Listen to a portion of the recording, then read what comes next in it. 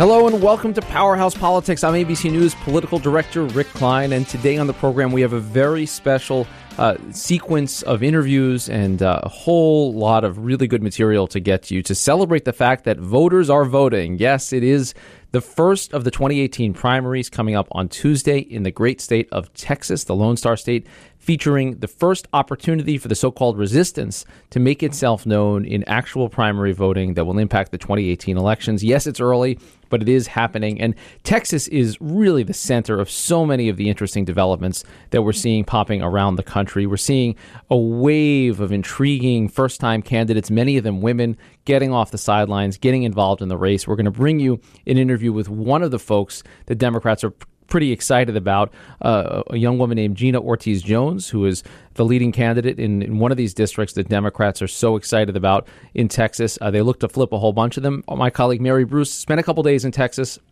in the last couple of days as part of our 18 for 18 project. You've seen it on This Week with George Stephanopoulos. You'll see more on Nightline. We're excited to bring you that interview and some interviews with some voters in Texas, including one woman who's not a voter, is actually a dreamer, and that dreamer deadline is coming up and is a very relevant issue in the state of Texas. But as we look at the 2018 midterm elections that are now officially upon us, Texas is the beginning and maybe the end. If the Democrats get their hopes, they could see their majority go right through the great state of Texas. But before we get to any of that, I want to bring you a conversation with one of the leading voices in Texas politics, a guy who knows maybe more about the dynamics of Texas than any of the very many young Democratic stars out there. Julian Castro, who is the former Housing and Urban Development Secretary and former mayor of San Antonio.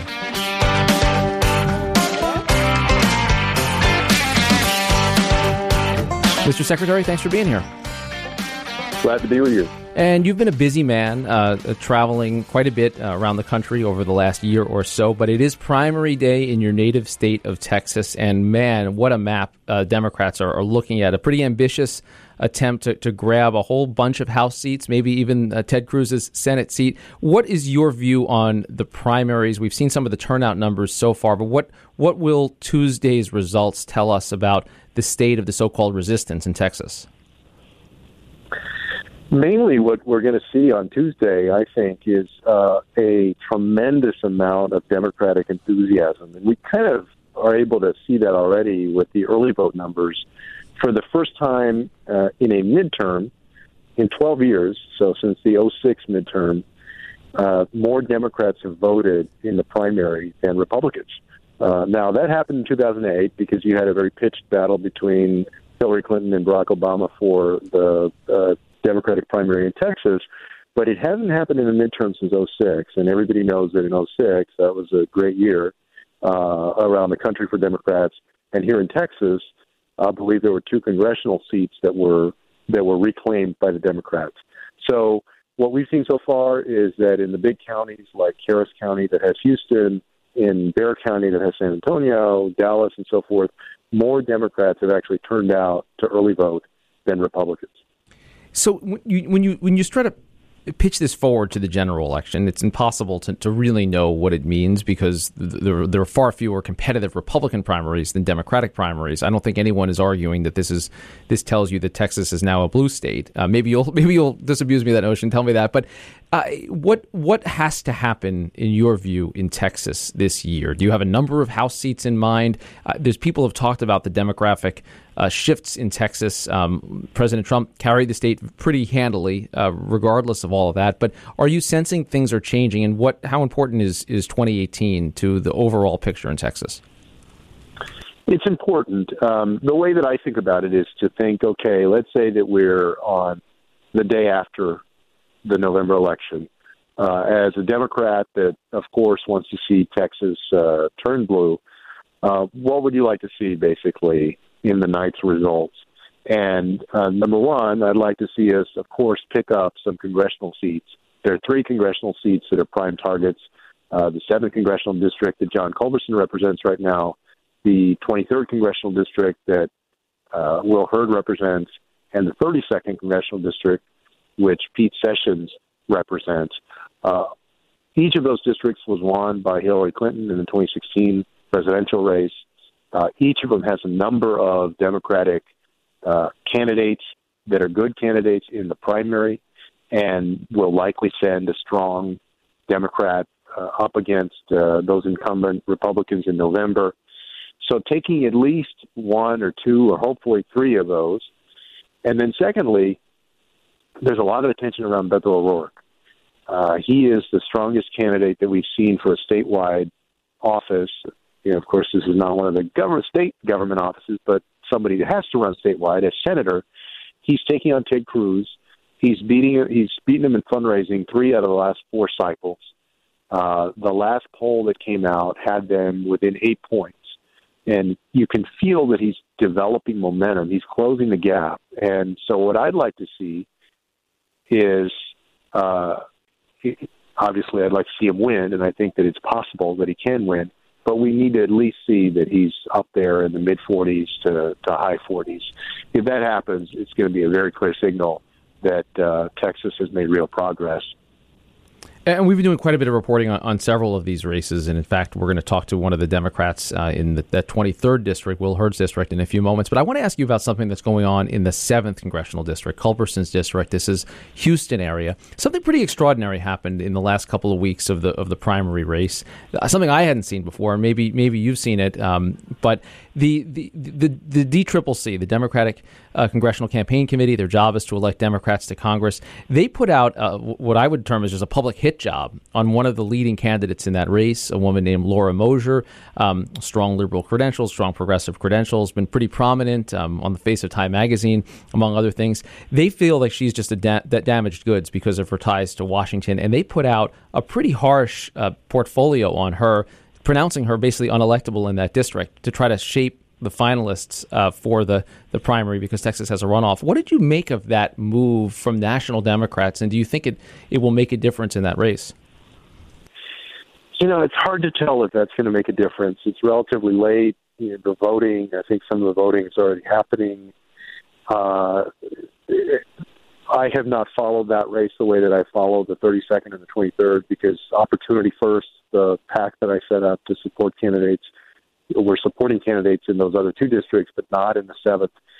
If you ask the DCCC, their argument is that they want to make sure the strongest Democrat emerges. I don't know about the wisdom of taking that approach right now in that district and in these primaries because everybody is so energized, and you're going to need that energy going into the fall to take these districts that, yes, Hillary Clinton won them, but it's also clear that those congressmen that represent them have their own base of support, and they have some crossover appeal. So whether that ends up helping or hurting, of course, the jury is still out. But I think it's safe to say that the DCCC would be wise to be very careful about how many times it does something like that. It did, to me, speak to a larger concern that you hear not just in Texas, but around the country. As Democrats try to channel the anger at Trump and the enthusiasm in their base into actual electoral wins. Is there a danger, I think the DCCC was speaking to this, is there a danger in the Democrats pushing each other too far left to be electable in some of these districts? Is that a concern of yours in these 3 districts and other targeted districts?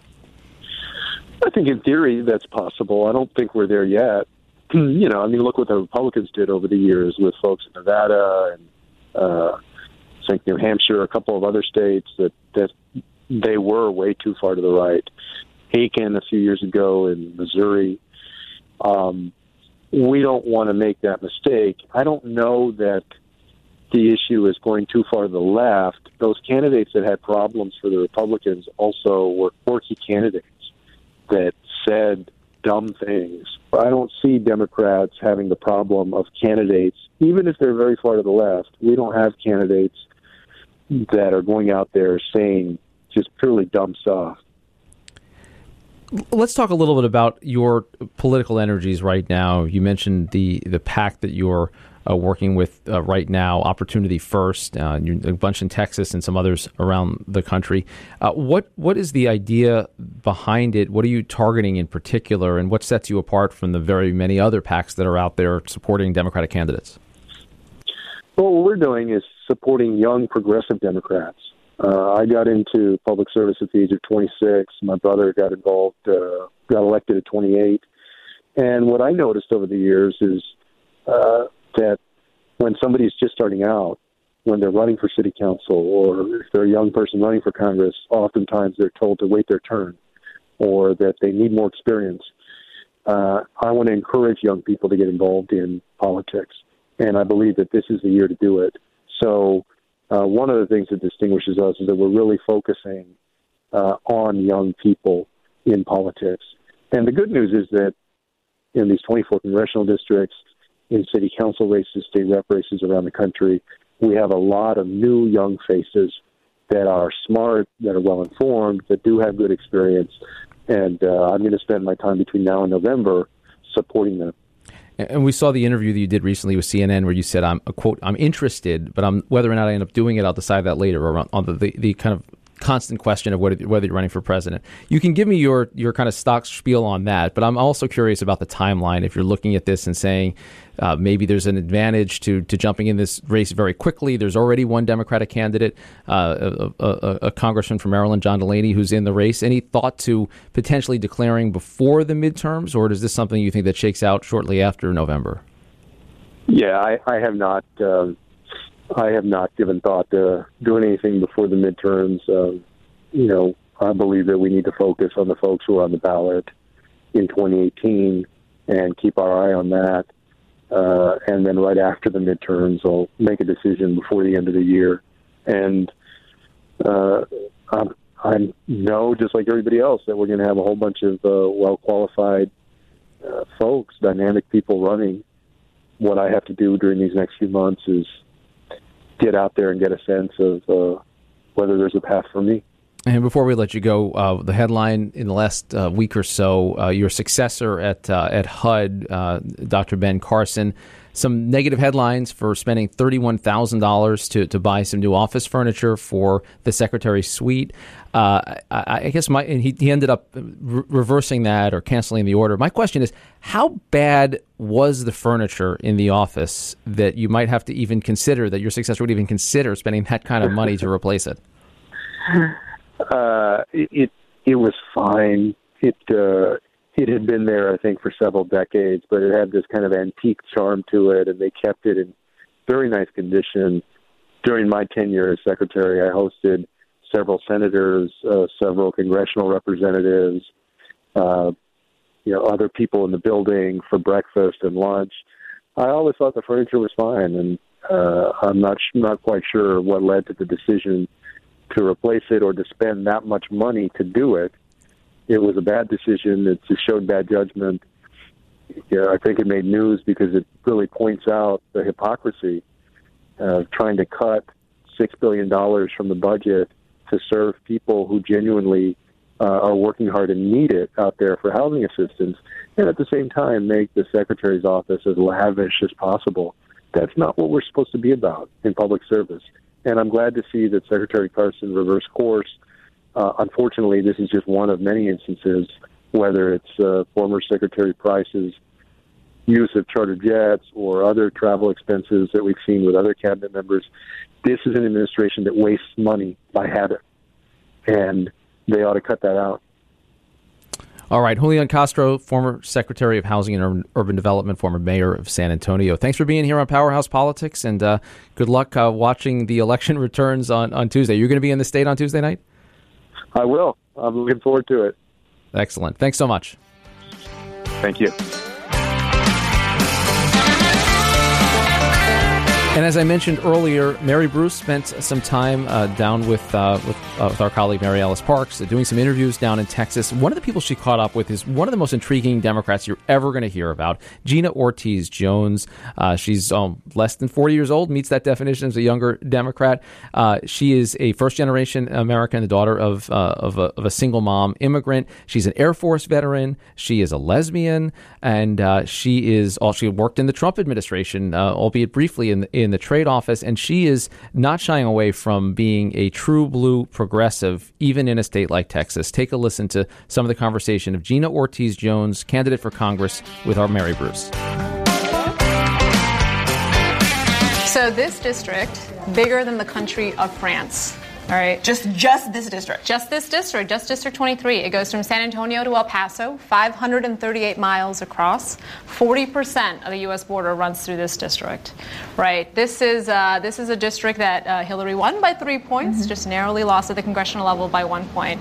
And frankly, that's why we're having a conversation in Del Rio, because you can't assume somebody's with you. You can't assume somebody's not with you. You got to talk to everybody, and that's how we win this race. But you also, I mean, looking at the map, it looks a little bit like a quilt. You have some very red counties, some very blue counties. How do you appeal to everybody? Yeah, well, I mean, we're not looking at colors. We're talking about issues, right? And that's why I think people are so energized by this campaign. When they look at my life experiences, when they look at what the life of public service that I've led, and, you know, I've never asked anybody, are you red, blue, what have you, in or out of uniform. It was always, what do we need to do in the interest of the country, and then how do we get that done? And that's how we're approaching this campaign, and that's why we're talking about the issues that matter most, and that's why we've got real momentum. How do you cover 500 plus miles? I mean, besides having like a good truck, always having a full tank of gas, that's right. Just a huge swath to have to navigate. Yeah, well, again, if you want to win, if you want to serve, you've got to meet everybody. You've got to talk about healthcare in San Antonio and healthcare in Alpine. You've got to talk about healthcare in Presidio. Presidio, a county, a community on the border, and to understand their health needs, understanding that the nearest hospital is 85 miles away. Right? And so, but then also not only healthcare, but how do you also understand the real digital divide that it happens in this district that is 85% rural? Now, only 15% of the population lives in that area, but look, you can't leave anybody behind. That's not how I was raised. We saw a lot of cows. You did? A lot of cows. Even those are not single-issue voters, by the way. Yeah. Everybody's got a portfolio of things that they care about. But you can see, yes, it's diverse in the challenges and opportunities, but frankly, everybody knows the importance of this upcoming election and the need to frankly get this ship on the right track. Have you hit every county? Do you think you're going to make it There across? are 29 counties. Okay. How are we doing? We're working hard. And we're trying to meet as many voters where they are as possible. But it has to be such different. I mean, everyone votes by, everyone has their own issues that lead them to the polls. You have really urban areas, really rural areas where I imagine, what drives them maybe something completely different. That's true, and that's why we've got to get out there and talk to them, right? But you're right. There are. It looks a little bit different, but as we've driven the district, it primarily revolves around one, healthcare, right? Again, healthcare in a place like San Antonio, and this matters because 1 in 10 kids in this country goes to school in Texas. 1 in 10 kids, right? And then 50% of our kids in the state rely on CHIP or Medicaid, right? So this is something that affects the entire state, but it is more difficult for our communities in the rural areas that, for that community health clinic that doesn't have all the services that might be in San Antonio or El Paso, which makes it all the more important that we invest not only in, digital infrastructure, but also, frankly, protect funding, for example, for Amtrak, which is so critical not only to the economy in Alpine, but frankly, if you've got a medical condition, you've got to get to a major hospital, you take that Amtrak and you take it to El Paso, or you take it to Houston, right? These are, you don't really fully appreciate these things until you spend time in the community, and that's why it's so important that we've done that. And we were talking earlier about why you got into this race. Yeah. Was running for Congress even on your radar? No, and this comes up a lot, right? And they said, you've never run for office. And I said, yes, but I've been a public servant, right, for 14 years. And so I fundamentally think about this, what a member of Congress does, very simply. I think a member of Congress does 3 things. I think they create opportunities, they protect opportunities, or they erase opportunities, right? They do that with their voting record, and they do that with their record of silence. So if Donald Trump had not been elected, would you still be sitting in an office in Washington working for the administration? Potentially. Potentially. To me, it's always been, I constantly ask myself, right? Whether I was on the front line in Iraq, front line in Africa, front line working in the executive office of the president, how am I best contributing? How am I best giving back to a country that has given me so much? It's hard to ask that question because we're not in that situation. But I know, what these times have called me to do, and this is it. But Donald Trump was the impetus for you to jump into the race. Well, I think protecting the opportunities that were critical for me to grow up healthy, get an education, and serve my country. It's not just him, though, right? I mean, there's an entourage around him that's enabling him, and it's no small part Republicans like the one that's serving this district or not serving this district right now, and frankly, their voting record and the record of silence that is enabling what Donald Trump wants to do to this country. When you hear people that look at the huge number of first-time female candidates getting into the race, and they say that candidates like you are the face of the resistance. Is that a term that you embrace? Is it true? I think we are the face. I think, we're more interested in being, frankly, the new face of Congress, right? The new face of representation. I mean, it can't be surprising that the number of women running, the number of women of color running, the people that have the most to lose, you cannot be surprised that they have stepped up and said, you know what, I'm done assuming somebody is going to do for me that which I can do for myself. Right? Yeah, why are there so many women running? I mean, even in Texas, there are dozens of first-time female candidates just in this state. Yeah. Well, it's funny that you say even in Texas, though. This is the state of Ann Richards. This is the state of Cecile Richards. This is the state of Leticia Van de Putte. Strong women, right? You're saying we shouldn't be surprised. We should not be surprised. We should not be surprised. And frankly, this race in 2018 is going to show, frankly, the state, the rest of the country, what really is in store for Texas. And it's kind of a sleeping giant. But I look forward to being part of, frankly, turning Texas blue and frankly, helping get the rest of the country back on track. You think it's realistic that Texas can go blue? For sure. Why? Well, when you look at the type of it's not just women in general running, right? When you look at the type of candidates that are running, this is the first year that Texas has put up a Democrat in every congressional race, right? And there are great candidates running across the state, and so I think we've got a varied number of experiences, but we really represent the future of this state. And I think when people see us on the ballot, they know that they've got a record of public service, life experiences that are really going to serve this district and serve the state. Do you think eventually we would have gotten to this point where this many women were running for office? It's just that things seem to be in warp speed, right? When you look at how many women were running for office the last go-round and now. Well, I mean, what is also warp speed, right, is the way in which this administration, these Republicans, are trying to erase the progress that we've made, right? Frankly, as a member of the LGBT community, as somebody that served under Don't Ask, Don't Tell, right, for this administration to be taking the steps that they are against the LGBT community and people that just want to serve our country, right? So this is, yes, the number of people stepping up is at warp speed because we see, the threat against our basic rights also being taken away or attempted to be taken away at warp speed. What do you think about when you come down here? Well, I mean, I think about what each of the mayors that I've talked to tell me, that, when you talk about Eagle Pass, you can't talk about the future of Eagle Pass without talking about Piedras Negras, which is their sister city on the other side. You can't talk about Presidio without talking about Ojinaga. So, the people know that the economic, the cultural, the social ties are strong and are frankly understanding and appreciating those is really going to be the key to strengthening both communities, right? That's how you really make communities stronger and safer, not with a wall. And you can actually see, I think, obviously the wall is the physical wall. Right. But then the border is actually the river right there. I mean, if we could, you could walk really quickly. I mean, this is literally their backyard. Right. What do you make of the debate, the action, the lack of action that you're seeing in Washington on this issue? Yeah, well, I think, it's unfortunate because the number of folks that I've talked to that work on the border every day are really worried about the amount of crime that goes unreported. Right. And that's because, frankly, people have lost a little bit of trust in what might happen to them if they call law enforcement and then one of their family members is undocumented.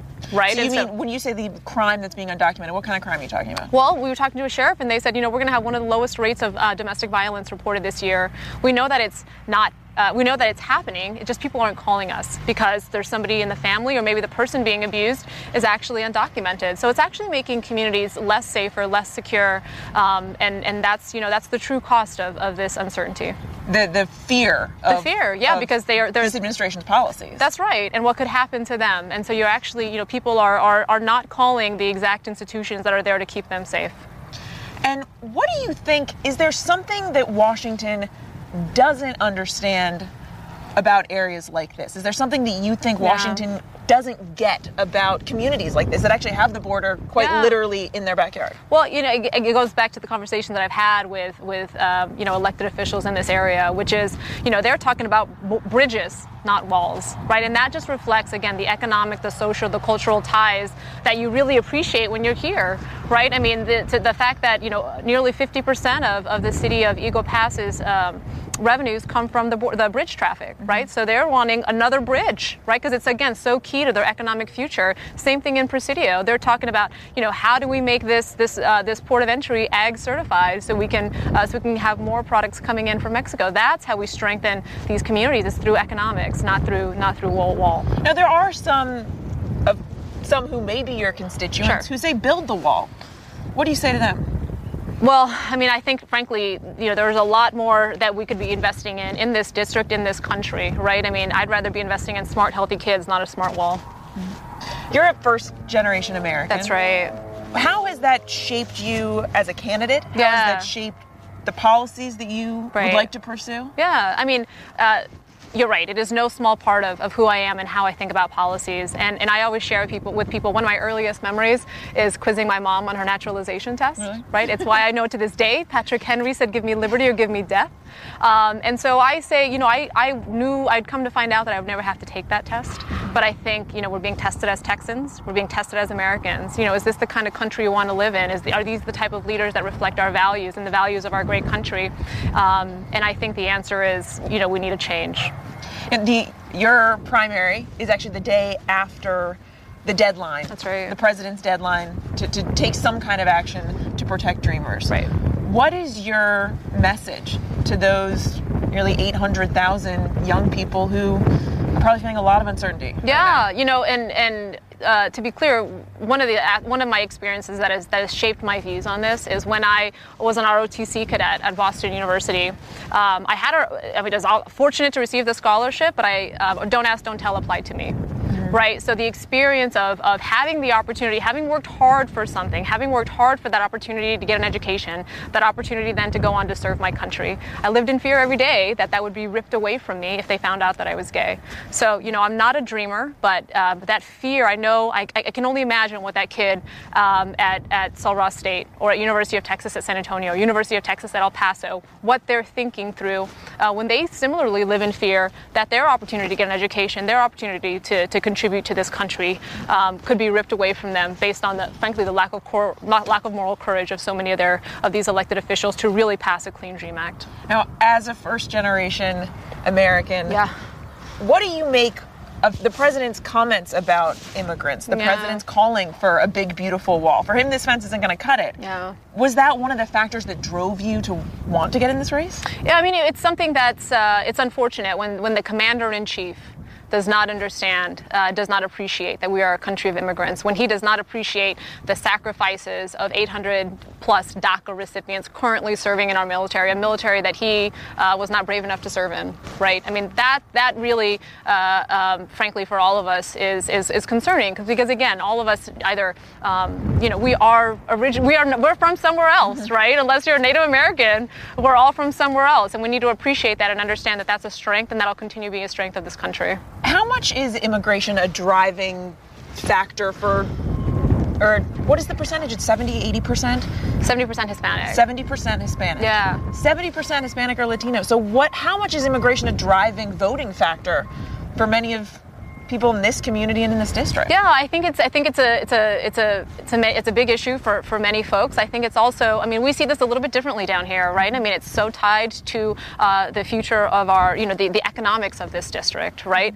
Not only, again, the social, the cultural ties, but really the economic future. I mean, San Antonio is the home of where NAFTA was signed, right? And so we have to fully appreciate everybody that's contributing to the economy, and that includes immigrants. How are you? I mean, the debate in Washington right now is so divisive, so polarized. Yeah. I mean, they're not making much headway. How can you change that? Well, I mean, when I was in, frankly, you don't go from reduced lunch to executive office of the president without, frankly, knowing how to get things done, being willing to work with others, but also having the moral courage to say, nope, this is what we've got to do. And, in the military, when I was a civil servant, I never asked anybody what party they were with. It was always about what is the problem we're trying to solve. who can I work with to get me to move this, to advance this, and frankly accomplish what we've been asked to do. So I think there's going to be good people to work with on both sides of this issue, and understand that this is an issue of moral courage, and an issue that everybody is watching, not just folks in this country, but frankly the rest of the world is looking to how we're going to treat people in our own country, understanding that, again, we're a country of immigrants. How much, you have such a national security background. Right. Help us understand, how much is this really a national security issue? Well, if you, the 9/11 Commission report talked about 9/11 being a failure of imagination. I think that's not too far off from a failure of empathy, right? And if you can't put yourself in somebody else's shoes, if you can't understand why, frankly, folks are protesting or kind of up in arms in Ferguson or Baltimore, if you don't understand that, then you're not going to understand why that young person in Tunisia set themselves on fire, right? And that's a national security issue, because look, if the next generation of Americans look up at their current public servants, from the president to the attorney general to their current representative, and see them making statements, taking actions that show that they don't see value in the next generation of Americans, then the real national security threat is when the next generation of Americans don't value public service. A failure of empathy. Is that something that you think Washington is suffering from? Yes. That's an easy question. No hesitation. Yeah, that's right. That's right. So, obviously the president wants, this is a big fence. The president is calling for a big, beautiful wall. What do you want Washington to understand about the role the border plays in these communities that you're hoping to represent? Well, as the elected officials talk about, the wall would devastate the economies, right? A wall running through Big Bend National Park, that would obviously, destroy the park, destroy, the national treasure that it is, but also that would, frankly, really take away from the real economic opportunities that the border provides. There's, again, we have the lowest number of illegal crossings in 41 years. You mean the president right now says a wall is needed for security, to protect Americans? Yeah. Well, the wall is also talking about people coming from shithole countries. So I don't know if his analysis on many things is actually what's needed. This is again, I can think of a number of ways just in this district in which we could better spend $50 billion, right? For me, that's, again, smart and healthy kids, not a smart wall.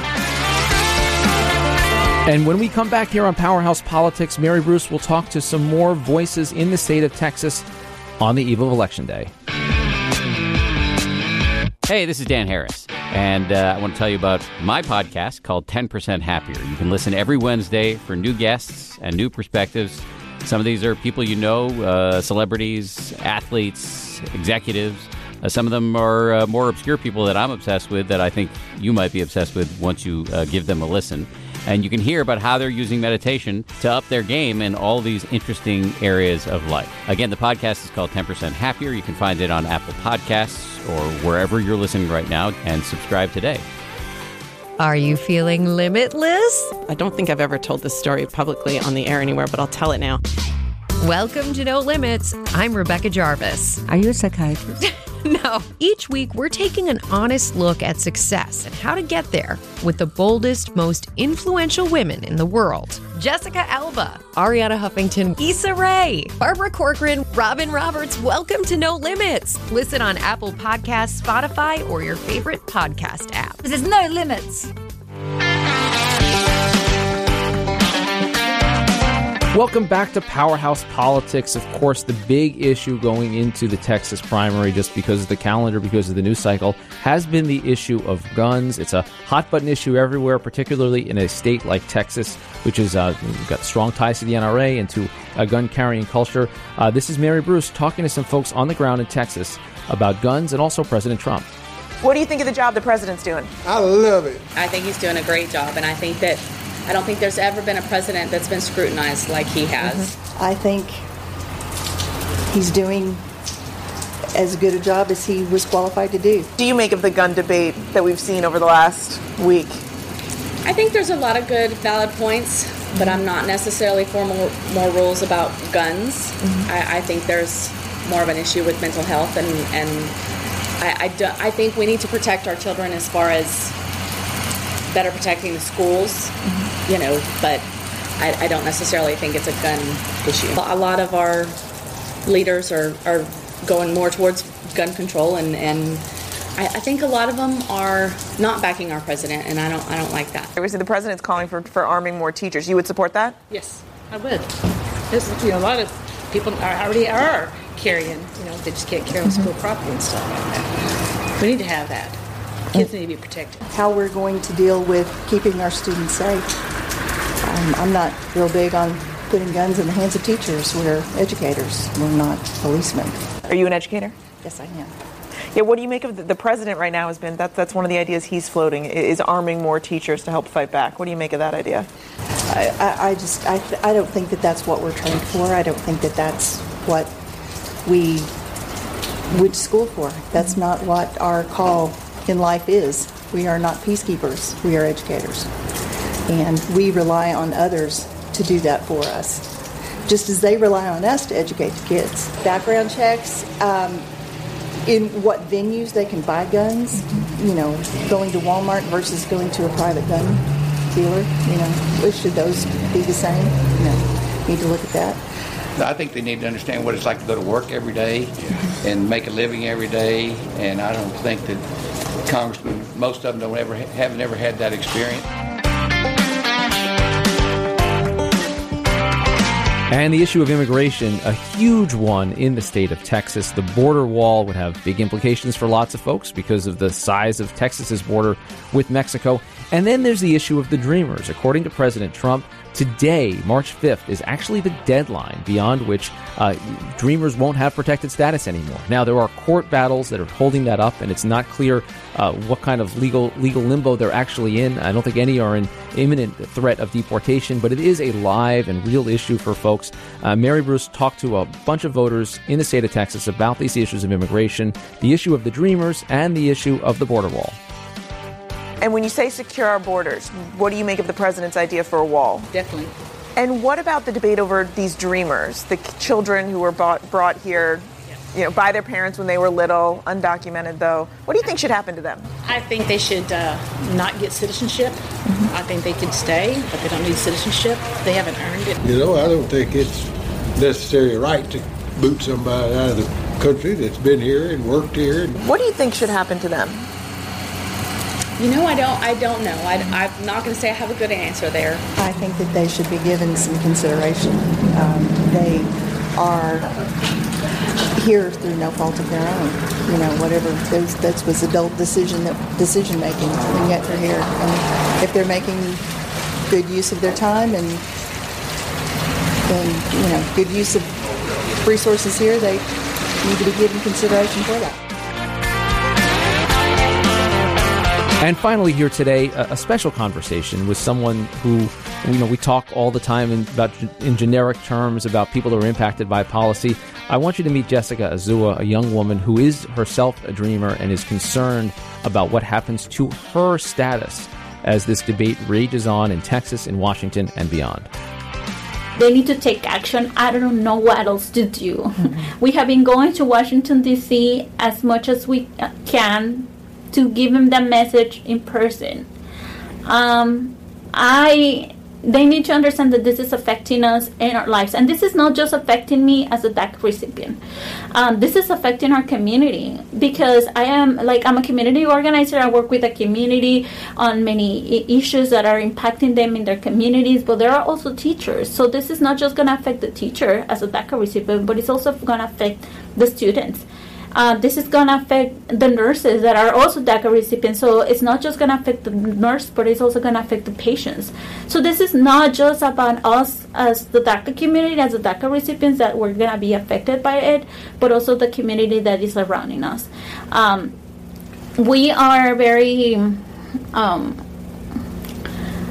don't know, like I have this job that I love. I know that my DACA has an expiration date. My permit has an expiration date, and I don't know what's gonna happen then. I feel like every day we're like in a countdown. Today I'm here, and tomorrow I don't know where I'm gonna be, if I'm even gonna be here. So every day is a countdown, and it's very, very stressful. It's not, I don't think, no, it's just no. One thing that I know is that I'm not just going to sit down and wait, or I don't know. I think that I'm a fighter, and I'm going to keep pushing for, even if the deadline March 5th gets here, I'm still going to be out, I'm still going to be in the streets, and I'm still going to be pushing for that permanent solution because it's very needed. It's affecting us physically and emotionally. Our thanks to Mary Bruce and Mary Alice Parks for putting together a compelling package as part of our 18 for 18 coverage here at ABC News. You can watch it all on Nightline. Part of it was on This Week with George Stephanopoulos, and it'll all be live at abcnews.com. Our thanks to Angie Yak, David Rind, and Avery Miller, our crack producing team. We'll be back on Wednesday in another regularly scheduled edition of Powerhouse Politics. In the meantime, if you're in Texas, go vote. If you're not in Texas, it's coming for you soon. The election year is upon us. And that's it for today. I'm ABC News Political Director Rick Klein.